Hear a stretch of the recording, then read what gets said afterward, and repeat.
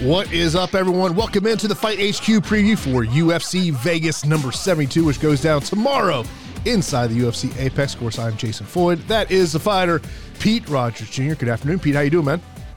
What's going on, brother? How's everything going? Hope everybody else is doing well. Everything's good, man. Everything's good. I mean, I feel like it's like summertime here in Florida. I mean, I know we hit May on Monday, but yeah, it's pretty goddamn hot outside. Always jealous, but I mean, we've had some pretty nice weather up here as well. So it's kind of like, it's perfect spring weather, and usually we're still like fighting off the cold, but it's been pretty solid. So I have no complaints. Of course, we got this fight card to break down for you here today. We'll break that down over the next hour. Not exactly the most exciting fight card on paper. We only have 2 ranked fighters in this entire fight card, and that is on the main event. We'll talk about that chalk fighter of the week over on DraftKings, as we all know who that chalk fighter is going to be over there. And of course, we got our DraftKings contest going on right here in the link. You can join that contest. $10 entry fee.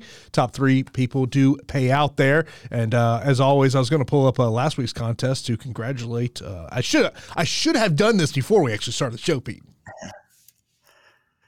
Yeah. Last week, man, it's just been a weird couple weeks. I have to tell you, it's like volatile everywhere. So like the assessment's fine. Paths to victory are fine. It's just people not going the best route.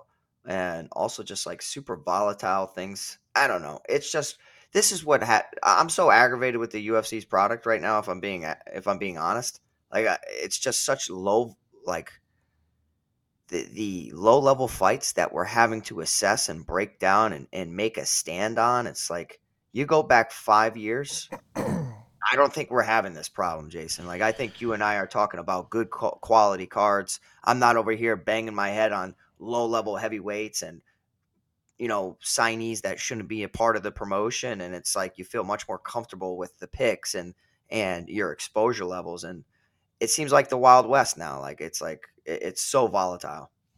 Yeah, congratulations to from_Fresno, who took down the contest last week, scoring 558 points.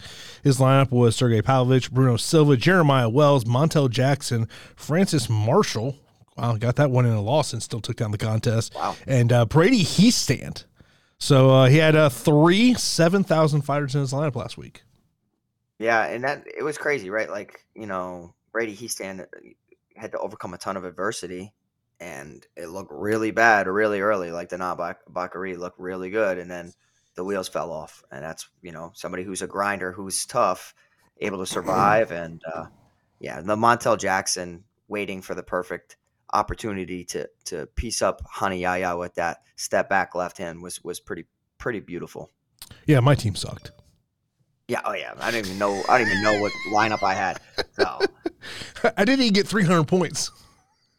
Yeah. Oh yeah, you had the horrible. I think I probably was right there with you. So I can you beat me by about 50 points. Yeah. Yeah, I mean, it doesn't help when you have Bobby Green in your lineup, Matthew Schmelsberger in your lineup, Junior Taffa, Francis Marshall. Yeah, I mean, I had Christos Giagos, I had Bruno Silva, so I hit 2 of the underdogs, but yeah. Yeah. I mean, but think about it like, so the Dana Bakary one, right? Like, it looked like a KO was happening. So everything that we said looked great. Ultimately, that didn't happen. Matt Semmelsberger dropped Jeremiah Wells numerous times. And then it looked like the fight was going to be over very, very shortly. Multiple knockdowns, ones that weren't even really counted on Fight Metric. And then they just could not stop the takedown. And then it came down to, how you score the rounds. The 30-27 kind of blew my mind when he, knocked down Wells multiple times in one round. But, I mean, he literally laid on his back. Wells was in his guard and was controlled for 3.5 minutes. So, of course, they're going to give him the round. That makes sense. But it was just weird. It was so weird. I want to forget about it. Yeah, I'll tell you. So on my podcast on Sunday, I have Zach Cummings on. We actually recorded the interview yesterday, and he has his own promotion. And I thought it was crazy he mentioned this to me. So he does shows. So he's there in Kansas City. So he does shows in Kansas and Missouri. And in Missouri, this is going to blow your mind, Pete. If you are a judge you could not have any affiliation with any gym in the state of Missouri. Yeah, well, that makes no damn sense. And the When he reason it told, doesn't make sense is these judges and referees and officials need to be educated. So if you're from Missouri, you need to be involved in martial arts and mixed martial arts and all that stuff. But I understand to a point because of the favoritism, but you're not always going to outsource it to neighboring states. So, like, to me, they're kind of shooting themselves in their foot by doing so. it blew my mind when he said that to me, and it made me think about the Texas situation a couple weeks ago there in Fury FC, Horrible. where it's like, does this guy just not understand jiu-jitsu? Does he not understand what it's like to be in those holds? And so when he told me that, I was baffled by that. But I know everyone is here to hear us talk about UFC Vegas 72. Don't get us going. Jason and I are hot today, so don't get us going. We'll sit here for like 3 hours just complaining about officials. Oh yeah, we'll complain about everything. What's wrong with MMA, the UFC, what needs to be changed, and goodness gracious, clearly this fight night card is. Watch this be my best card yet, because I tell you what, I have to tell you, I have some like really bad feeling about a lot of these fights, but overall good assessment. So I can't wait to break it down with you, Jason, I guess. But at least we have a nice main event. Yeah, we're doing some fights in the UFC Apex. I mean, look, if you just looked at this card and you had no idea where this fight card was at, you'd be like, yep, that's an Apex card.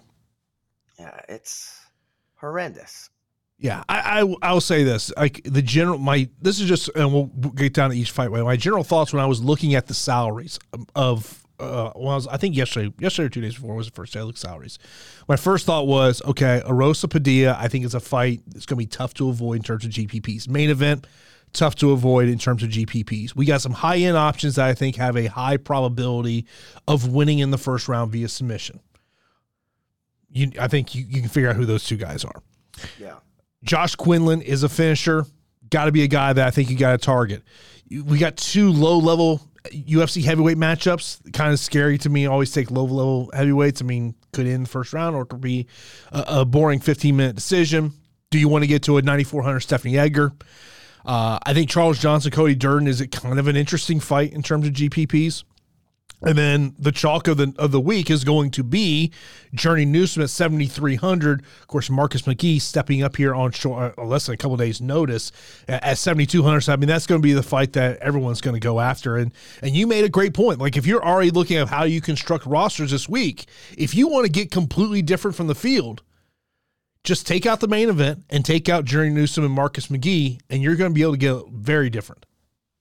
Yeah, you're going to get really different. I don't know if it's going to set you up for success. I mean, I want to see what the ownership's going to be before I start to make some lineups like that. But like you're going to have a favored fighter at a broken price tag at 7,300. So you're going to have probably a minus 180, minus 200 Journey Newsom sitting there over Marcus McGee, and Marcus McGee stepping up on short notice from the MMA lab. So both of those guys, 7,300, 7,200, somebody's going to win unless a foul occurs, which, oh goodness, imagine now. But somebody's going to win at that price tag. So they're going to allow for a ton of roster flexibility. At the end of the day, though, we would like to get 100 points from each fighter within our lineups. That is the goal. So if for some reason Journey Newsom and Marcus McGee is an absolute stinker, it's just a back and forth striking matchup. Not the most significant strikes, kind of a staring contest, low volume affair. Say they don't break. It's even tough. And even 70 points at that price tag. It just seems like it's you need a lot of other things to go your way. So I think it's an absolute must have. And then the main event, the 5 rounds surrounding one of the best takedown artists in Ricky Simone against one of the most power punchers within the division in Song Yadong. So those two fights are going to be a part of almost all of my lineups. But I would love it if I kind of got different and away from both of them. It's just there's still only 11 fights, and you have a free square here at 7,300, 7,200. So it's going to be very tough to avoid. Yeah, I mean, I think in terms of, I love to play cash. I don't know how you avoid McGee and Newsom and Cash. I just don't know how you do it. I understand the thought process, in terms of, once we kind of see what ownership projections are on that fight, that's going to kind of lead me to where exactly I'm going to go there. But of course, if you do have any questions, we'll get all the questions we'll answer at the end of the show. But let's get right into breaking down the fights, of course, to get the main event.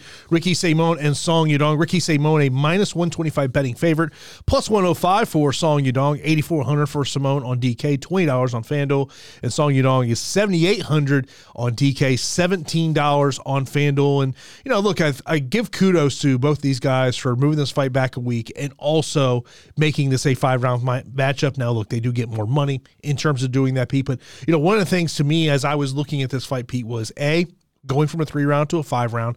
Who do I believe that benefits? From a fantasy upside, I can make the case both sides.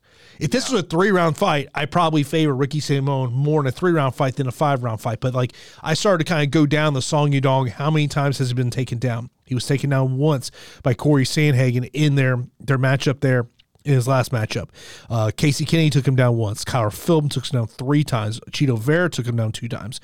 Cody Stamann took him down 5 times. So that to me is where, obviously, Ricky and over at Prize Picks, the takedown prop is at 4.5. When I saw that, I was like, oof. I don't know. Not a go-to play for me on Prize Picks. If I was going to play anything, I'd probably go less just because I need 5 takedowns to go more. Yeah, so it's very interesting, and I have to tell you that I'm going to be very transparent. This week, I know how a lot of these fighters can win their fights, their paths to victory. I have a very hard time this week planting a flag and telling you which person's going to do so. So bear with me this week. I do think Ricky Simón presents some of the best takedown upside within the bantamweight division. I don't like how he's fallen in love with his hands to a point, which could lead to another KO defeat. We did see Uriah Faber catch him cold back in 2019. I think he's a much better fighter now in 2023 than he was. We did see Rob Font get taken down 6 times, but ultimately get back up and out-volume him to a decision victory. So, despite having takedown success, Ricky Simón did, he still got beat up on the feet. And, even going back and looking at some other fights, it was a long time ago back in 2018, but Merab Dvalishvili was able to knock him down as well. That's just Merab's recklessness. This all comes down to the power of Song Yadong. I think that Song Yadong's clearly a fantastic striker. He's an ever-improving grappler and wrestler. In his free time, I love what he's doing, Jason. It's like what I make my guys do. He's competing in freestyle and folk style wrestling tournaments because his coaches know that is what's going to be the next step in his development. You did see Corey Sandhagen, who can land takedowns, here and there and mix things up. He went 1 of 14. So, being unsuccessful in 13 out of the 14 attempts is really interesting. Casey Kenny going 1 of 5, who's a very strong wrestler in his own right. I do think that, we have seen Song Yadong get better in the wrestling department. It was back in 2021 in March against Kyler Phillips, where Phillips went 3 of 5 in the takedown department. And I don't know, man. Ricky Simón is my guy. I love Ricky Simón. And I wish this fight wasn't happening because I feel like he's winning the fight, maybe getting, Song Yadong against the cage. He has great power. But I feel like he gets chinned at some point throughout this 25 minutes. And I hope I'm wrong because I'm a huge Ricky Simón fan. Like if you were to tell me who are some of your favorite fighters in the UFC, Ricky Simón is a top of that list. Like I really like him a lot. And it's hard for me when I do the picks. I'm going to be picking Ricky Simón just because I want to root for my guy. But I really think that Song Yadong, from what I've seen in that wrestling tournament, man, like he scrambles fantastic. He's nasty. So I think I'm going to be leaning with Song Yadong to win via KO at 7,800. And it really pains me to say, but all in all, I'll be making a group on Fantasy Cruncher, and I'll be getting to probably 50-50 just because I can't make up my damn mind. Yeah, I mean, I think it's going to be hard to avoid this fight. When you talk about that Song Yudong wins via TKO KO plus 175, I mean, look, I don't expect him to win by submission. That's plus 1,000. I mean, inside distance plus 175. And if you want Ricky Simon, I think the likely scenario is he wins via decision plus 200 over there.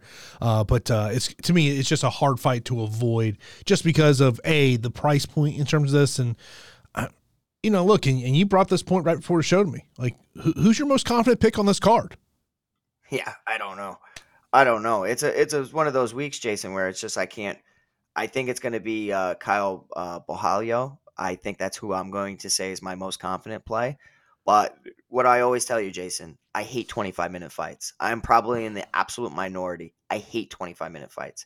And the reason I do is because MMA is hard enough for 15 minutes. Never mind 25 minutes. It's so hard to be perfect for 25 minutes. And I think Ricky Simon has to be perfect for 25 minutes to not get chinned by Song Yudong. One right hand, I think, can stagger him and put his lights out. So I'm going to be going with Song Yudong, and I against my own judgment, I think that he pulls it off. Of course, we appreciate everyone tuning in to Fight HQ. If you're not subscribed to the channel, be sure to subscribe to the channel. Hit that thumbs up button. That really does help the algorithm a lot as well. Of course, you can join our free Discord channel, which is always a great conversation in there. I know we got some questions already in there for the show. We'll get to those towards the end of the show. You already mentioned about the co-main event, Kyle and Olashaychuk. Kyle, a minus 370 betting favorite, plus 295 for Olashaychuk. Over on DK, Kyle is 9,500, 23 on FanDuel, and the Olashaychuk 6,700 on DK, $8 on FanDuel. Pete, like, I don't think this is a really hard fight to really break down. Like, if you tell me this fight hits the mat, I know who's winning. You tell me someone's getting knocked out in the feet in a boxing matchup, I think there's value on the underdog here. Yeah, I don't think that Michal Olashaychuk's going to win any other way than by knockout, in my opinion. So if you're going to play him from a betting standpoint, you might as well just take Michal Olashaychuk to win via KO, TKO, which sits at plus 650. So Jason brought that up to me prior to the show, and I think that's his only path to victory because Kyle Bohalio is a fantastic striker, more of a karate guy who likes to be evasive and throw counter shots, but he's a fantastic jiu-jitsu practitioner and understudy of Damian Maia. Very dominant with his control, as we've seen in his UFC tenure so far against Gaji Orgagiev. That was a great performance where he had a decent amount of control time, 10 minutes of control time. Followed that up with 10 minutes of control time against Armin Petrosian, went 4 of 5 in the takedown department. Had 10 minutes in that one as well. 5 minutes of control time against Makhmud Muradov with 1 takedown. The issue is he hasn't found that finish yet.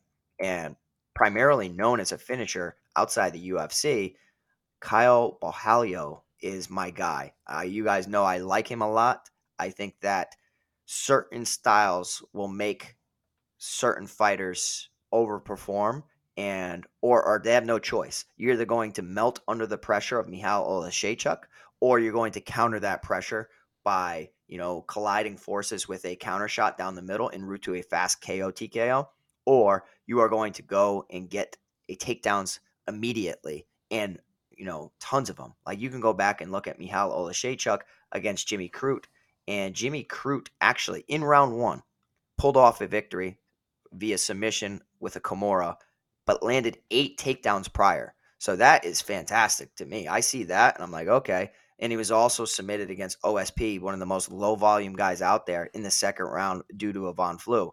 So I think the pressure of Michal Olashaychuk is going to make Kyle Bohalio overperform DFS-wise because I don't think that it's just going to be another control-oriented performance. If he has another control, cage control, no submission, 9,500, I don't think he does it. I think it's going to be multiple takedowns or a knockdown en route to a quick round 1 finish. So I'm paying up this week for Kyle. I'm not making the mistake. I just like him. I like his prospect within the division. By the way, before I give kind of my thoughts on this one, just thought I'd mention, you said we had 11 fights, right?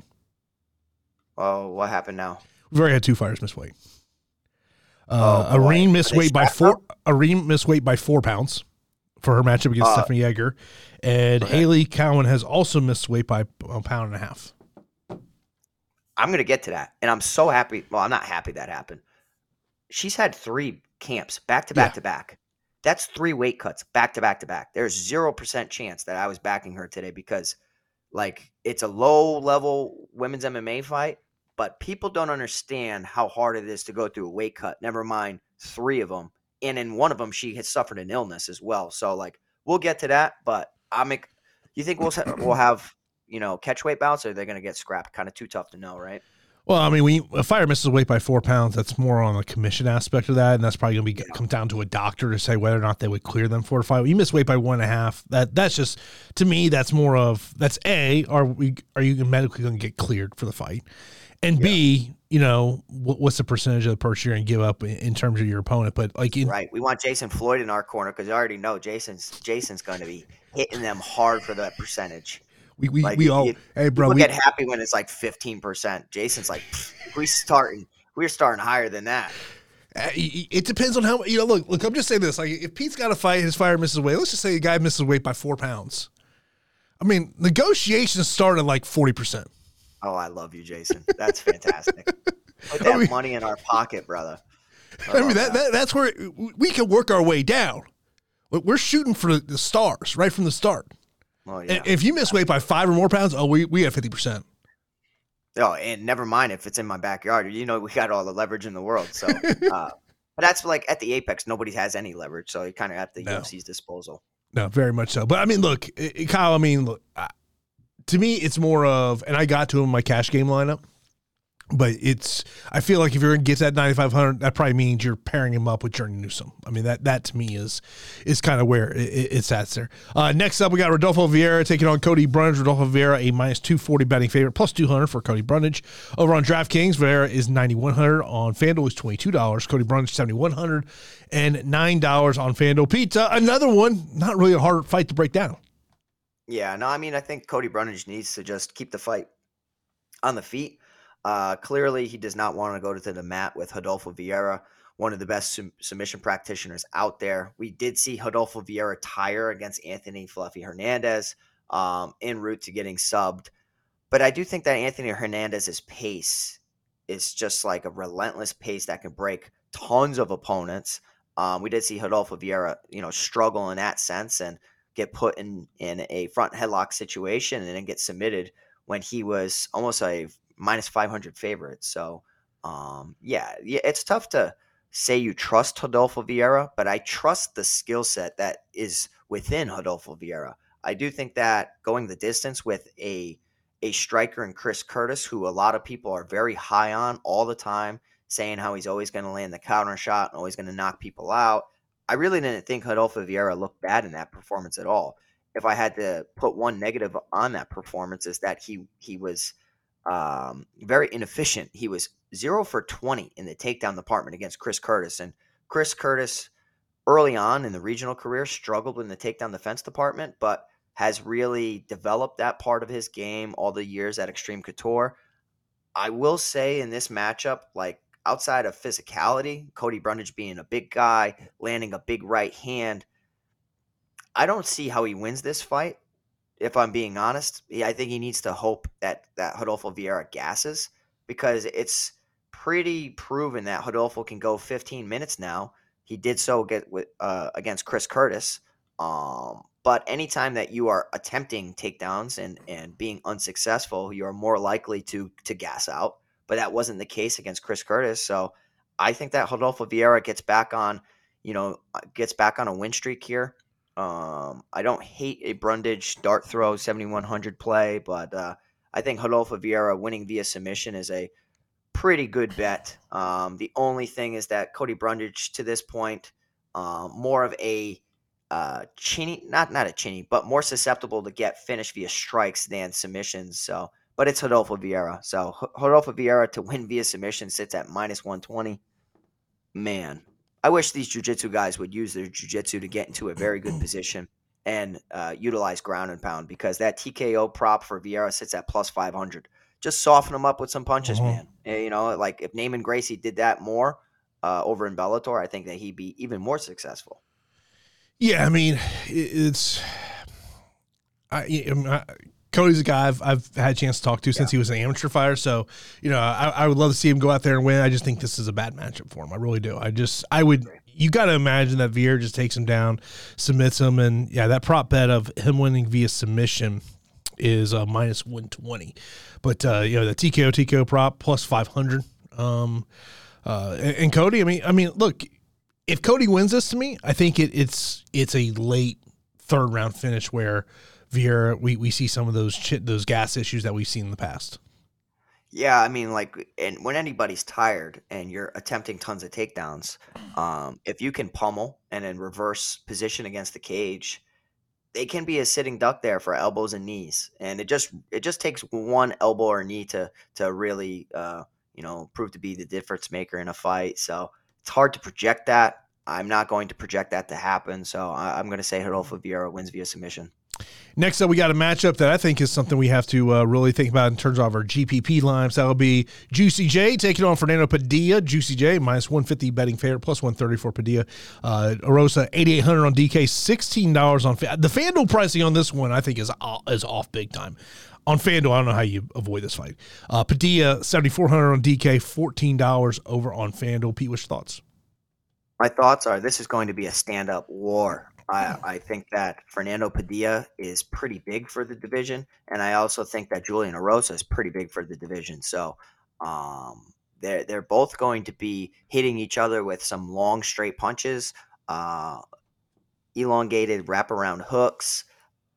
I think that to this point it's pretty clear, and I've always said this, and I know that you like Juicy J a lot, and you love getting to him because he's always an upside play. And he's counted out more often than not, but he brings it, man. Sometimes that durability is there, and then sometimes it's not. I can't really fault him because he ate a complete head kick against Alex Caceres. But if you go back and you really just dive into his record, right, he's been around for a long time. So the more wars you're in, the more miles on your body, the more likely you're going to be knocked down in fights. But this is absolutely ridiculous, okay? And tell me if I'm alone on this island. Erosa against Ishihara, knocked down one time. Erosa, Jamal Emmers, knocked down one time. Knocked down against Devontae Smith, against Julio Arce, against Sean Woodson, against Sungwoo Choi, against Charles Jourdain, against Alex Caceres. My goodness, Jason, that is a lot of damage on your body. That is a ridiculous amount of damage because you know that Fight Metric, they're pretty they're very picky with what they call a knockdown. So, when you go back and you watch this tape, he's getting chinned, and he does a good job of getting back into the fight, but there's a susceptibility to getting knocked down and cracked. And I do think that Fernando Padilla, for being a prolific finisher, he's younger, has been absent from the cage for some time. This is a tough debut. Like, they're not doing Padilla any favors. I wish they were, because I think that he is pretty solid. This is a typical welcome to the UFC, kid. Are you at the UFC level? Erosa is a very solid gatekeeper. How far has he fallen? Has this he was out bad against Caceres. So it's like, I don't know. That was back in December. It's April.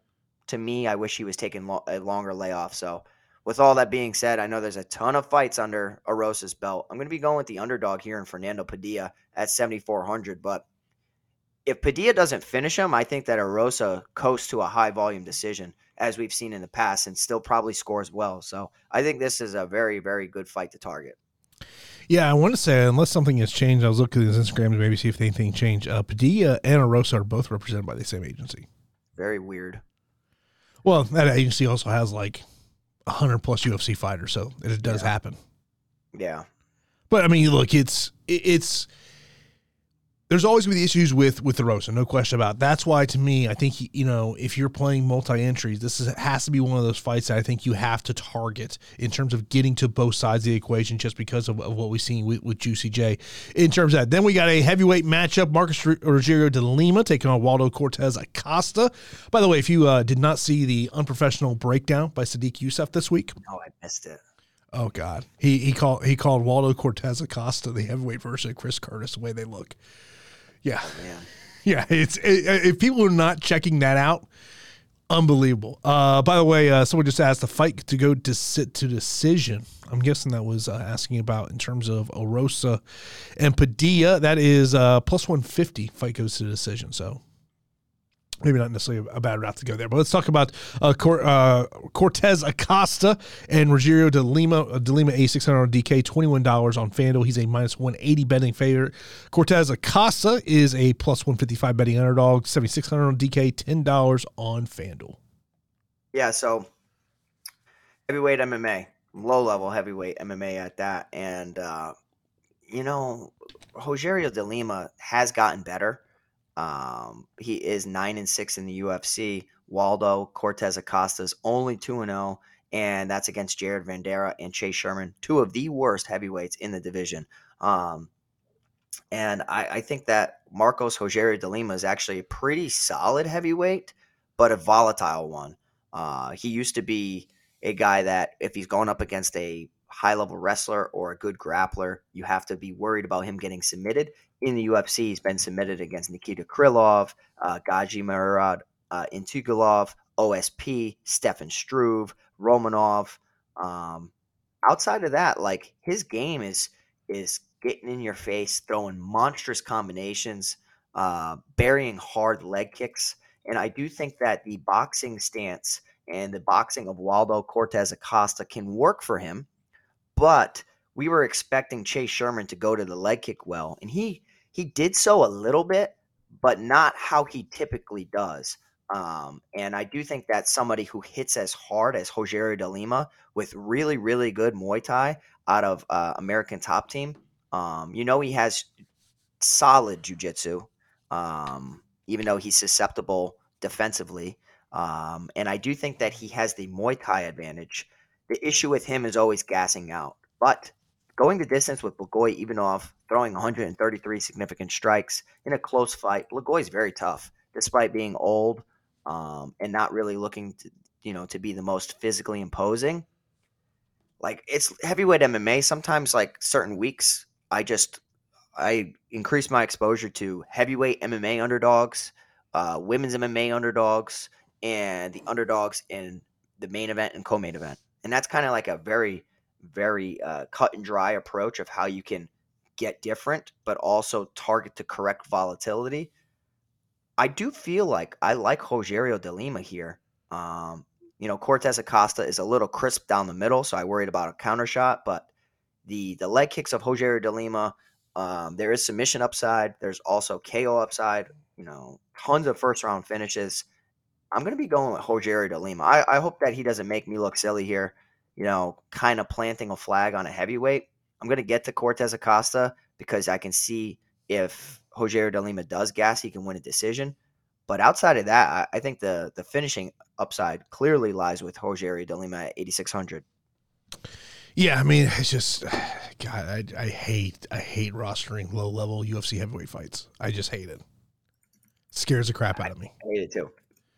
Yeah, let's move over. Next up, we got a matchup that is definitely got my eyes. That's Josh Quinlan taking on Trey Waters. Trey Waters stepping up here in less than a week's notice to take this matchup. He is a plus 150 betting underdog, minus 175 for Josh Quinlan. Quinlan, 8,500 on DK, 19 on FanDuel, and Trey Waters is 7,700 on DK and 11 on FanDuel. Yeah, so, I like this fight. I wish that Waters had a full camp. I like the fight from a striker's paradise type of thing where Josh Quinlan throws decent volume, but has the power advantage clearly, whereas Trey Waters has the finesse advantage. Waters keeps his hands somewhat low, moves his head a lot, throws counter shots over the top, can get hurt to the body, can get hurt to the head, susceptible to submissions.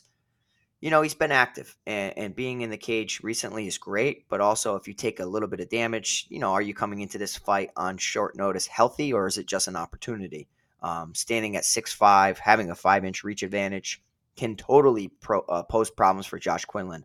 What I see and how I see this fight going is I can see Trey Waters winning the early stages of this fight, hitting the longer punches against Josh Quinlan, Quinlan having to make some adjustments, whether it's incorporating takedowns and looking to try to submit Trey Waters. I don't think that's going to be the case. I think it's going to be look to get closer to him, land a power shot within your range. And then I think Quinlan's ultimately going to get the finish. But as far as DFS, like when you're that tall at with a 77-inch reach, like Trey Waters with the correct game plan and with the correct coaching staff at welterweight can stay on the outside and stick and move and win a decision at 7,700 and pay off that price tag, no problem at all.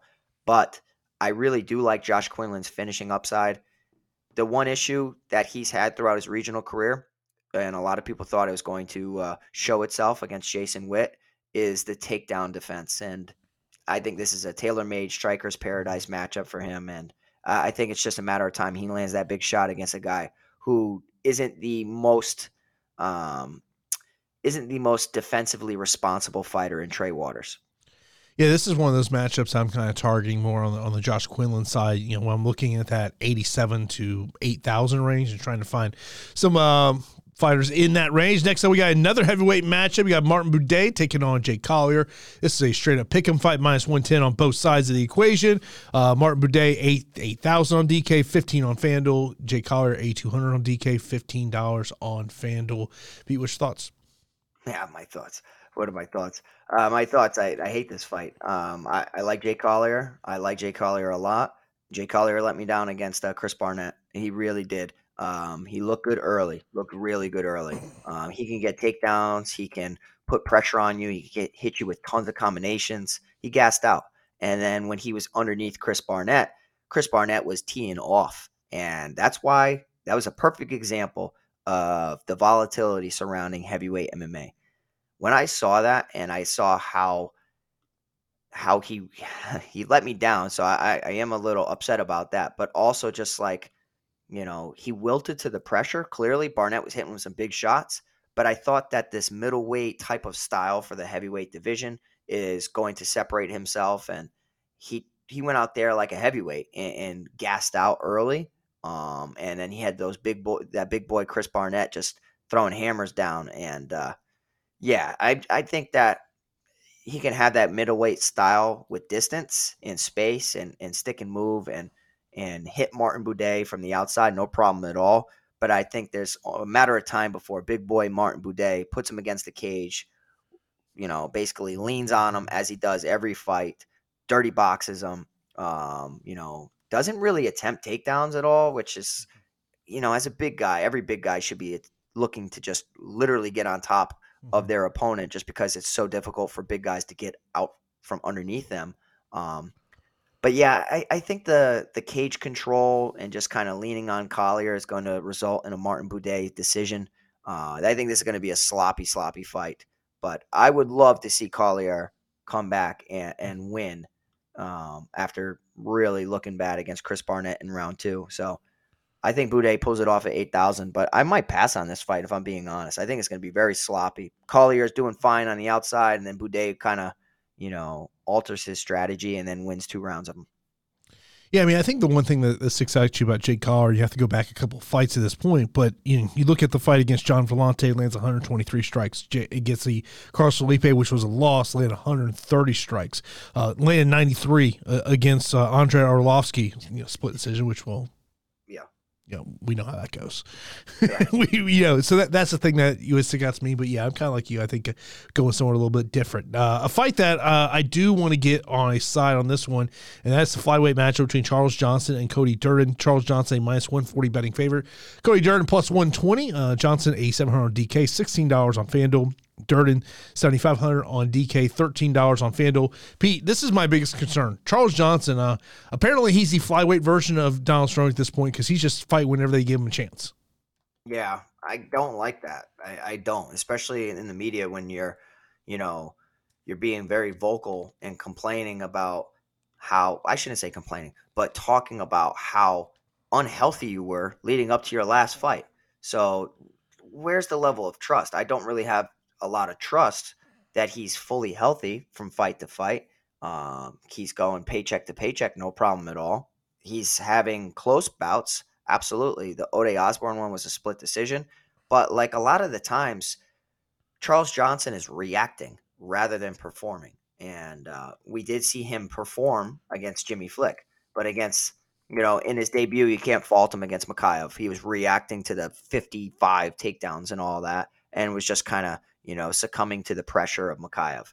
Against Zaga Shimagulov, like he waits so much and then he goes rather than dictating the pace and the pressure. He won that via split, but a lot of people, were a little indifferent on that decision. Ode Osborne only threw 127 significant strikes, did get taken down as well. And then when you have somebody getting taken down going up against Cody Durden, it's like that's awesome. Ode Osborne went 3 of 10 in the takedown department. I think Ode has solid wrestling, but Cody Durden clearly has better wrestling than that. Collegiate wrestler out of American Top Team. I don't think Durden's all that good, if I'm being honest. But at least he's going to be active, and at least he's going to push a pace. So yes, he's volatile at times. Sometimes he'll run into finishes via guillotine against the fast Mikhaev. Got subbed against Jimmy Flick even after landing 2 takedowns. So like submission wise, defensively, he's not the best. But like, and he was knocked down against Makai, well, technically because of that knee. But yeah, it's a weird fight for me. It really is. I don't mind the value play of Cody Durden at 7,500, but I kind of feel like he gets takedowns for one good round. Then that cardio starts to, he starts to get a little zapped, and then you see Charles Johnson start to pick away at the outside and get the decision victory. So I'll be getting to Durden plenty. Charles Johnson is a guy that I'm not in love with the price. I wish he was a little cheaper. 8,700. Does he pay off more often than not for that division? I say no. Yeah, that's I mean, I don't mind getting Durden because of the price point and the takedown upside, but like you said there, I just think in terms of abilities, I've just never been big on Cody Durden. I've just never been big on him at that point. By the way, we have 20 minutes left in the weigh-in time, and Cody Brundage is the only fighter that has not stepped to the scale. One of the fighters that did step to the scale was Arena. She missed weight by 4 pounds. Have not seen whether or not that fight's going to go forward. She's a plus 240 betting underdog against Egger. She's minus 300, 9,400 for Stephanie on DK, $22 on FanDuel. And then Arena is 6,800 on DK, $9 on FanDuel. You missed weight by 4 pounds, Pete. That's a big concern to me. Buddy, I'm looking at her right now, and she does not look good. She looks I don't know what the hell's up with her. She's like zombie. I don't know. It's a weird fight, right? And it's a weird signing to begin with. And I don't think that it's a good sign when you miss weight on your debut. Stephanie Egger is a talented judo practitioner, but her opponent, Arina Alexeyeva, is a judo practitioner as well. So I want to see who's going to have the upper hand. Clearly, submission wise, I favor Egger. I favor her. I favor her record and her resume. She's shown that she can pick up KO TKOs as well against Shanna Young. She can pick up quick submissions. She did so against Aylin Perez and Jessica Rose Clark. I think Jessica Rose Clark is pretty solid. But like this unknown Arina Alexeyeva, who is coming off a decent layoff and just a random signing to the UFC, she might be the wild card on the entire fight card, and we'll have to see if this fight goes on. But I don't mind taking some dart throws at a relative unknown commodity. She throws wild punches and wild striking. Perhaps the judo background of both of these fighters negates each other, and this turns into a striking matchup more than we're anticipating. In that case, I don't know if I could confidently say who wins. But I do think that the salary of Egger makes sense. The odds of Egger make sense. But this is one of those fishy signings where I'm not really going to be completely sold. I'd much rather back a proven commodity in Kyle Bohalio against a fighter who I know and Michal Olashechuk, who he is, rather than this unknown Arina Alexeyeva. We see it every week, right? These unknown fighters sometimes that are hard to find fight tape on, which I did find fight tape on. It was not impressive at all. But there is room for development when you're coming off a long layoff. So it's an Egger pick still, but I'm going to sprinkle some Alexeva just in case. But I don't even know if this fight's going to happen. Yeah, as I said earlier, when you miss weight by 4 pounds, it's unlikely. It's 50-50 whether a fight happens. By the way, Cody Brundage has made weight at 185 and a half, so that one is good to go. Then we got the chalk fight of the slate. Of course, this was supposed to be Brian Kelleher versus Journey Newsom. Brian Kelleher was pulled by the UFC over an injury that Brian Kelleher came out and said that he was willing to fight through, and the UFC said, no, not going to happen. So now Marcus McGee steps in as take on Jerry Newsom. Jerry Newsom minus 190 betting favorite, plus 160 for Marcus McGee. Of course, the DK prices were already out, so Marcus McGee is 7,200, Jerry Newsom 7,300 over on FanDuel. Of course, totally different story on FanDuel. Jerry Newsom's $20 and $11 for McGee. Obviously, this is going to be the chocolate slate, Pete. Yeah, I mean, who cares who wins this fight, if I'm being honest? Just if you're playing 150 lineups, put half with Newsom, half with McGee, and just move on.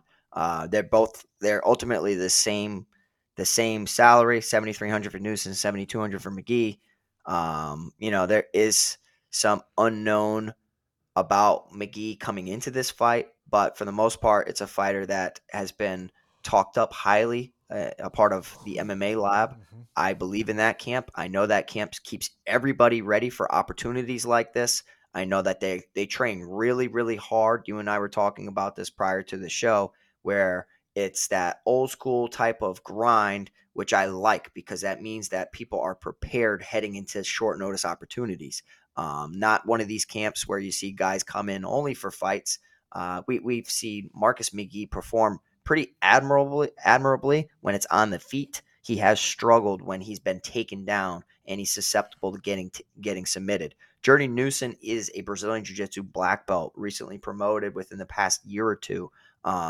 Very good on the mat, but this is a guy who's fallen in love with his hands, doesn't go that route. So yes, he's a Brazilian Jiu-Jitsu black belt, but perhaps he struggles in the wrestling department and has no confidence in getting the fight to the ground. In the UFC, he was taken down a lot against Sergey Morozov, so he wasn't able to go, be offensive with his own takedowns. Attempted to, was unsuccessful. Against Fernie Garcia, pretty similar matchup, right? Against Marcus McGee, he attempted 3, landed only 2. And then another fight in the UFC, the only other fight that he attempted to take down was one time against Ricardo Ramos, who is a pretty talented Brazilian Jiu-Jitsu practitioner and Muay Thai fighter as well. So, there's a clear path to victory for Newsom. Don't stand with this kid, Marcus McGee, because he switches stances so well. He throws great combinations. If he gets your back against the cage, he will unload with a relentless barrage of hooks, and he can actually knock out Journey Newsom. It's not a good look that Newsom was KO'd by Randy Costa via head kick. That was a beautiful head kick. But yes, Newsom's fought some solid competition, but very low level in the UFC. Morozov, Garcia, Costa, Pilarte, Ricardo Ramos, and Morozov are pretty solid. But with all that being said, I have a feeling Marcus McGee comes in here and he catches Journey Newsom when he's throwing one of those horrible kicks. He tries to be this beautiful karate fighter, and he's just, incapable of doing so. He needs to throw hands into takedowns. And I think that Marcus McGee catches Journey Newsom when he's attempting a spinning hook kick for the 12th time. And if you want to get to know Marcus McGee, if you're over our Discord channel, I'll put the links to 2 interviews that I've done with Marcus McGee in the past. Did one in 2021 and did one at the end of November last year. He's a guy, as Pete mentioned, guy out of the lab. So if you want to kind of get to know who he is and as a fighter and everything else, check out those interviews. I put those links right there in the Discord channel. We'll give you a little notes here.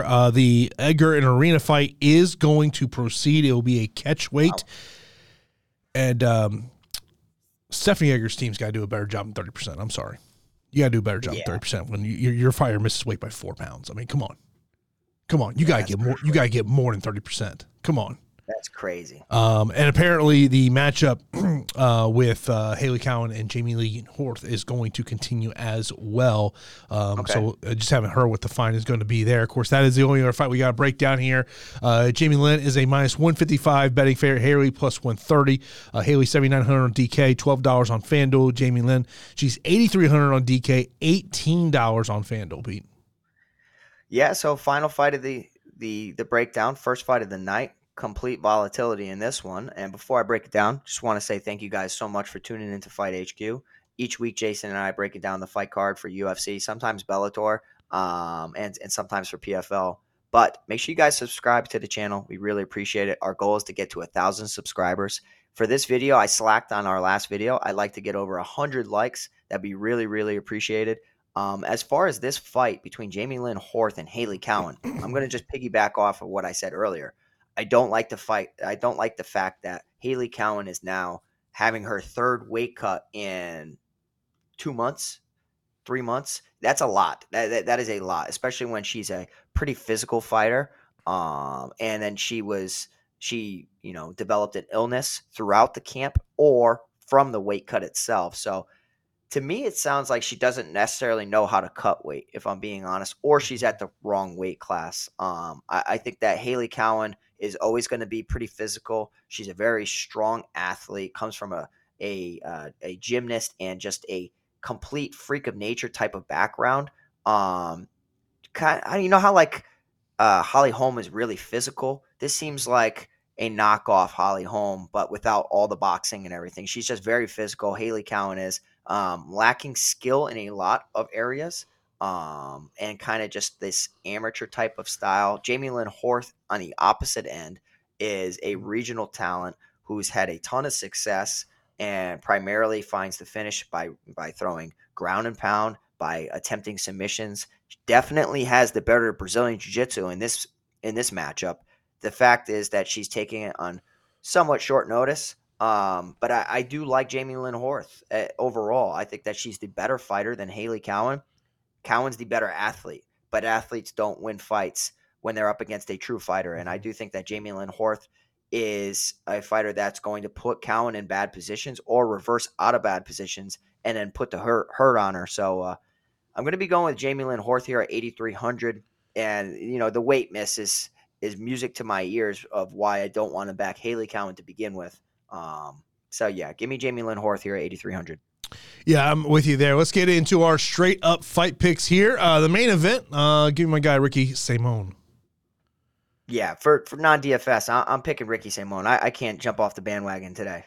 And by the way, it's always hilarious when people call him Ricky Simon. I'm like, come on. He's been in the UFC this long.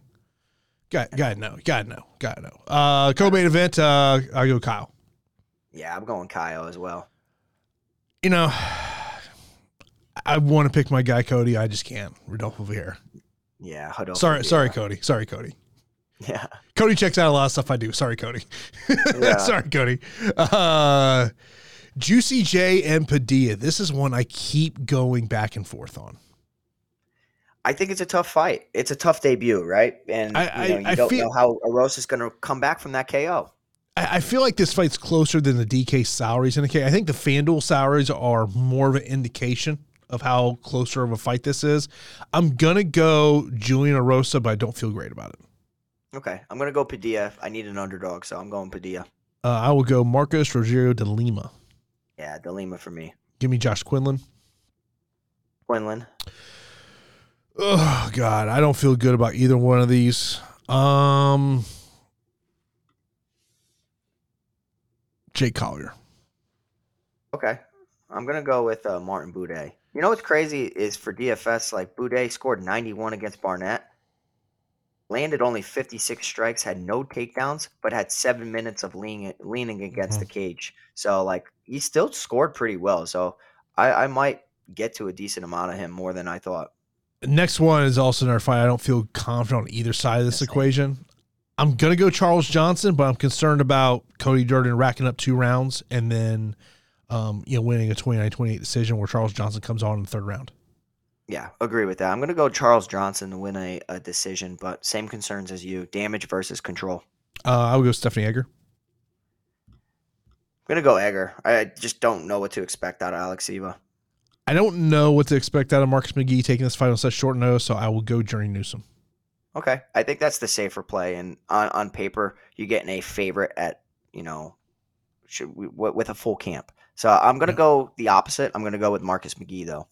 Then I would go Jamie Lynn to win in the first fight of the night. Yeah, I'm gonna go Jamie Lynn.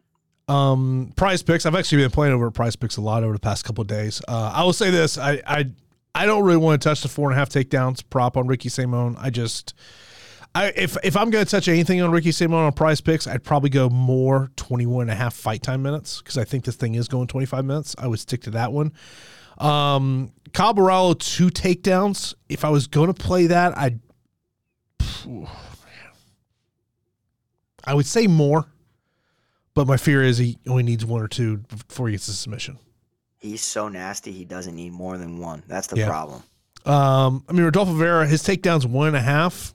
He may only need 1. Say more than that. Yeah, but I think more than that though, just because of Brunage's collegiate background. Yeah, he's gonna get back up. So I like that play a lot more than the others you mentioned. I do. I will tell you this. I think if you're going to play the Junior Rosa takedown prop, you go more 1.5. It'd be very smart. He's done so in the past, and he's a good submission artist. He really is. And the last time he was facing a very dangerous guy, he did so, and that was Sean Woodson, where he attempted 6 and landed 3. So, he needs to do that to stay upright. A couple other ones that stick out to me. I like the under 7.5 fight time minutes on Josh Quinlan. Give me more 12.5 fight time minutes on Martin Boudet. And then I would play the under 60.5 fantasy score on Haley Cohen. Yeah, I like that. Good job. So, been over there at Prize Picks. NBA's not been treating me too good past couple of days. It has not been treating me too good. I thought I had the optimal lineup the other night. I was so close. But yeah, I got some nice future bets. Who do you think I'm projecting to win the NBA championship this year? Don't tell me you're going to say the Lakers. No. No, I got a nice bet on the Nuggets. I really think that the Nuggets are going to do it, but clearly I don't like their matchup right now against the Suns coming up. Like that's going to be a tough test, but I got them at plus 1150 to win, and now it's already down to plus 800. So. I'm telling you, you know what the one series I've not missed a game on yet, and it is just great basketball. Kings Warriors. Here on the East Coast, you got to stay up till 1:30 in the morning and watch that game. They're so damn fun. Yeah, it is a good matchup. It's fun, and I was surprised at how well Fox was playing with a broken finger. So, it's crazy. Like I avoided him for DFS that night, and I kind of pivoted other ways because I didn't want. I was like, he thinks he's good, but he's not going to shoot that well. He was shooting no problem at all. So dude, I don't know. Break some more fingers next time, I guess. Yeah, I don't know. Yeah, game 6 is tonight, 8:00. You know what I'll be doing. Well, whenever I get out of this office today, that is what I will be doing. Let's get into some questions. I want to go over to Scored first. That's the best way to get your questions in here. Best value plays on DK under 8K thoughts. Okay, so first off, it's Jerry Newsom's not a value because his ownership is going to be through the roof. Underneath 8,000, besides that. I mean, it's still value, though. I think, but the problem is that ownership 60-ish% or more? Yeah, but I think it's like necessary chalk. You know what I mean? Like it's still value because it's a broken price tag, whether it's Newsom / McGee. Yeah. Like I don't care. I think that's I understand what you're saying though. You're gonna be holding hands with 100 other people, but it makes sense. The other two fighters that stick out to me underneath 8,000 would be Fernando Padilla and Song Yudong. Bingo. Right there. I'm right there with you. Yes. Yeah. Let's see here. Rank the 9K fighters and the fighters with the highest upside. So if we're ranking the 9K fighters, so we've got 4 9K fighters this week. 3 fighters. Rodolfo Vieira, Stephanie Edgar, and Kyle Barallo. Kyle would be my number 1. 2 would be Rodolfo. 3 would be Edgar. I'm with you. I have them ranked the same. difference in salary is kind of screwing up a lot of my construction. Like we got no 8,900, no 9,000, no 92, no 93, but we have 95, 94, 91. So it's kind of really tricky roster construction. But I would agree with you. Bajalio is my number one. Number two is Vieira. Number two is Egger, just because of the weight miss and the unknown commodity about her opponent. Next up says, Waters being such a short notice and cutting weight 2 weeks in a row, that will make Quinlan an overexposed play, and is the main event stackable being another smaller fight card. If I was thinking about that. I don't mind stacking the main event. I think if your thought process is that, Ricky Simone's going to kind of rack up some fantasy points in the first 3 rounds, maybe Song Yudong takes over in the 4th and 5th round, I don't mind from that. Look, I think that the Quinlan Waters fight, because of price range, especially on DraftKings, will be a fight that a lot of people kind of turn to because of the finishing upside on that fight. Yeah, I wish I could stack it. I might stack it and just pray it goes 25 minutes because, in the 4th round, Song Yudong still scored 49. The issue is that was primarily on the feet, and he only scored 49. And you would like to think that if it goes that long, Ricky Simone's taking him down, which is resulting in less fantasy points for Song Yudong. So I would love a stack to work. If it goes 25 minutes, I'm expecting one of the best fights we've ever seen for the bantamweight division. I'm being completely honest. Yeah, look, this is not a great fight card overall. Main event is a very solid fight. It's a very solid fight. Sam's over-under number here is 7.5. Sam, you do realize there's only 11 fights right now, right? Sam, I wish you were a real bookie because I'm taking your money, buddy. It's an under. Yeah. Come on. Right now we got 11 fights. If you told me we end up at 9, I would be shocked. Some days he's so sharp, and then other days it's like, I don't know, silly Sam striking again. Yeah, he literally says over under 7.5. Bet you guys are going to take that under. Sam, tell me what is the limit at your book, and I am just rolling the ring struck up. Too funny, brother. Yeah. Now watch every fight's going to end via finish. Favorite core plays.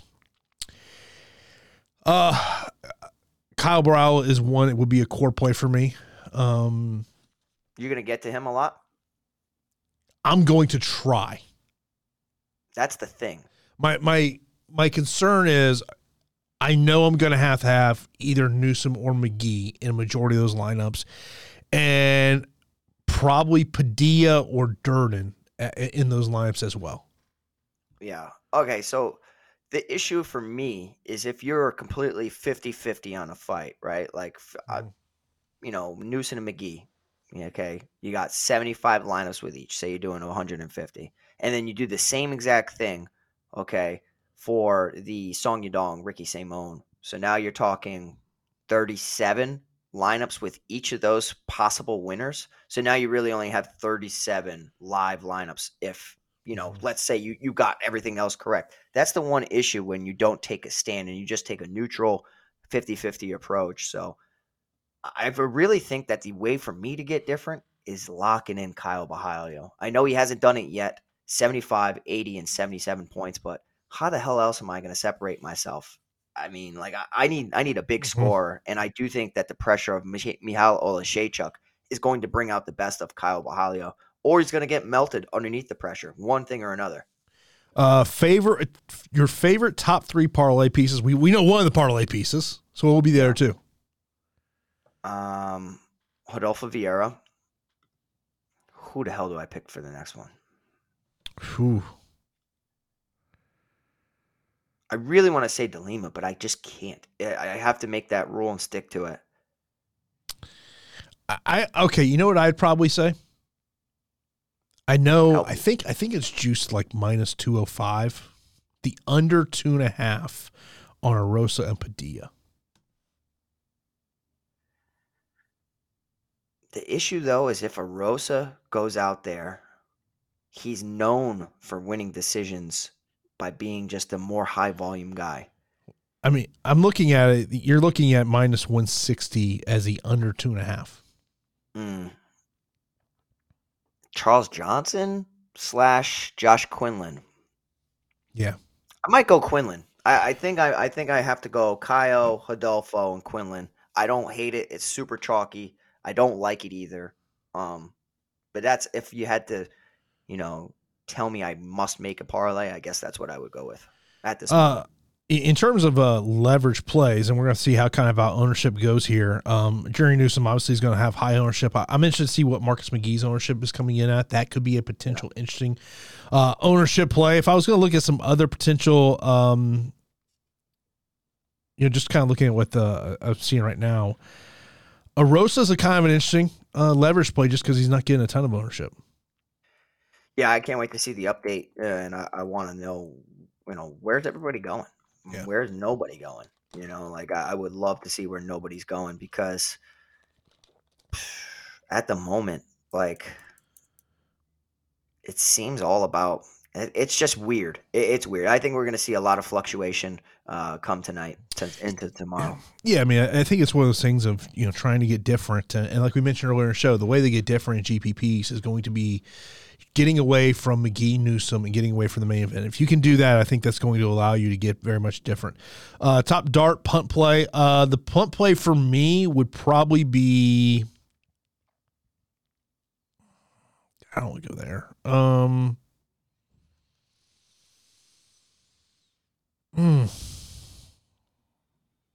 Guys, I mean, if Olszewski's going to pull it off, he knocks him out, but I just don't think he does it.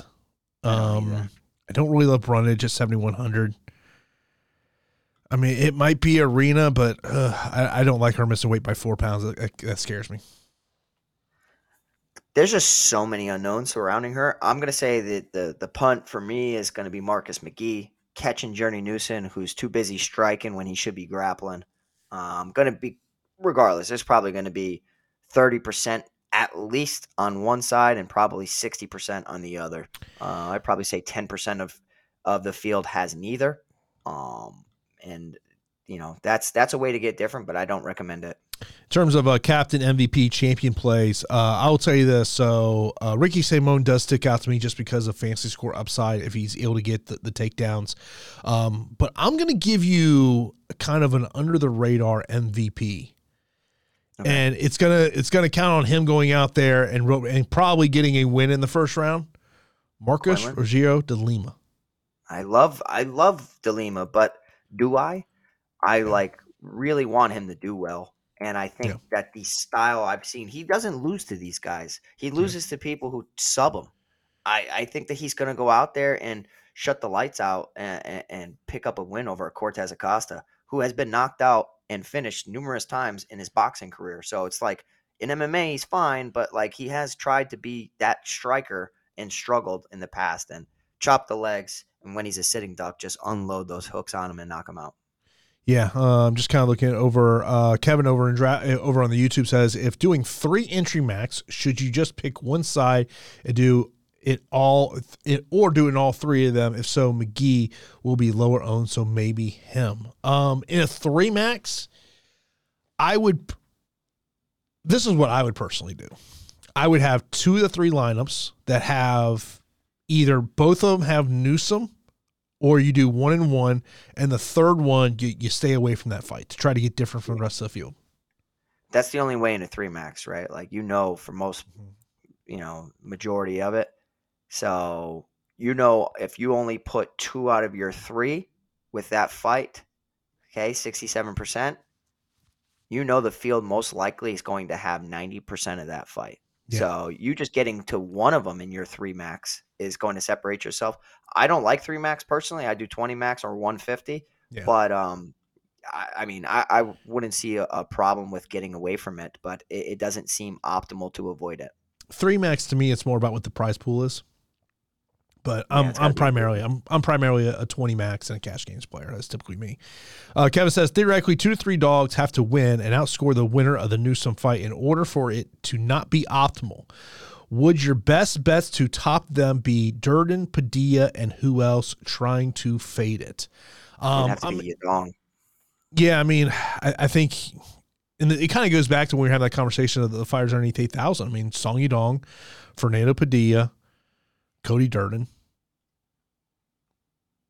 That would be. I mean, like I hate to roster first fight of the night, and I feel like I've had the worst luck recently rostering the first fight of the night. But I'm kind of looking at. I might start a cash build of Jamie Lynn, Quinlan, Padilla.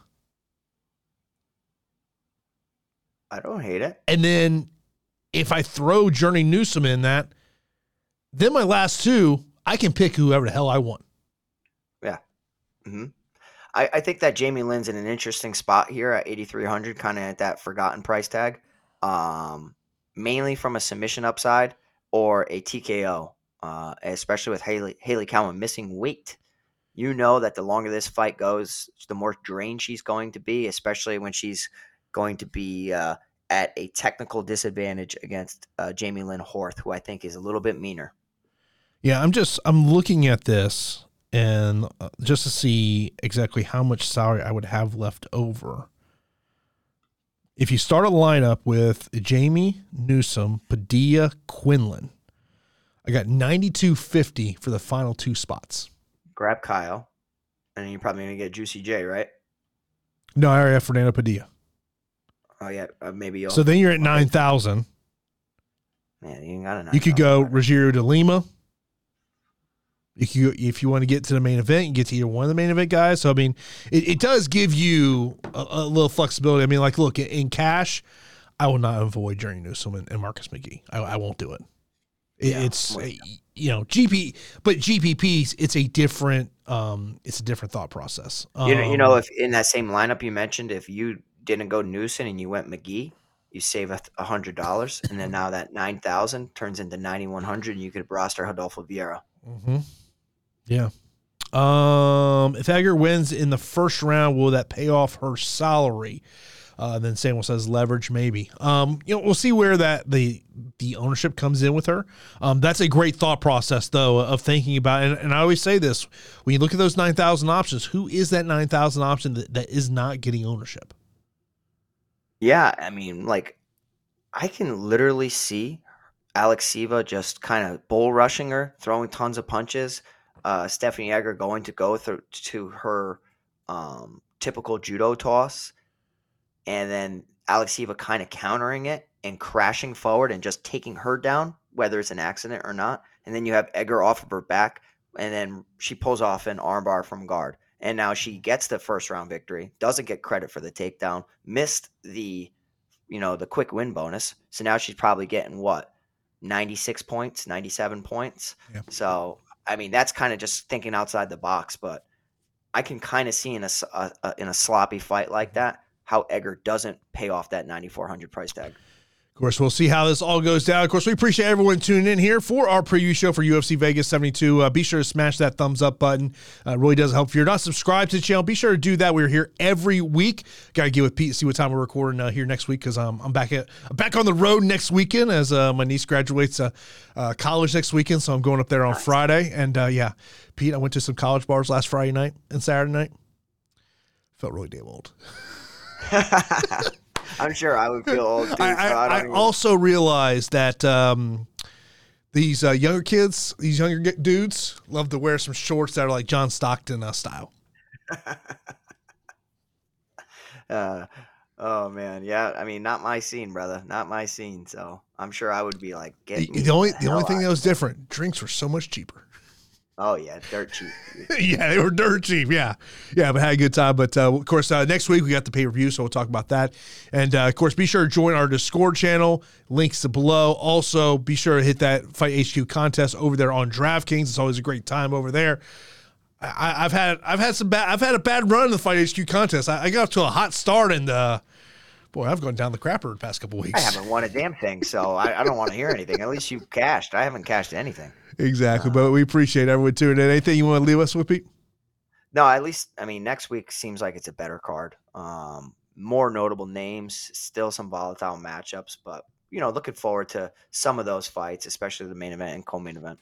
And that is going to do it for this edition of Fight HQ. We'll be back next week to break down UFC 288. Of course, you can always check out the show on the podcasting platforms as well. That show will be up here later on today, so appreciate everyone tuning in for this edition of the Fight HQ preview.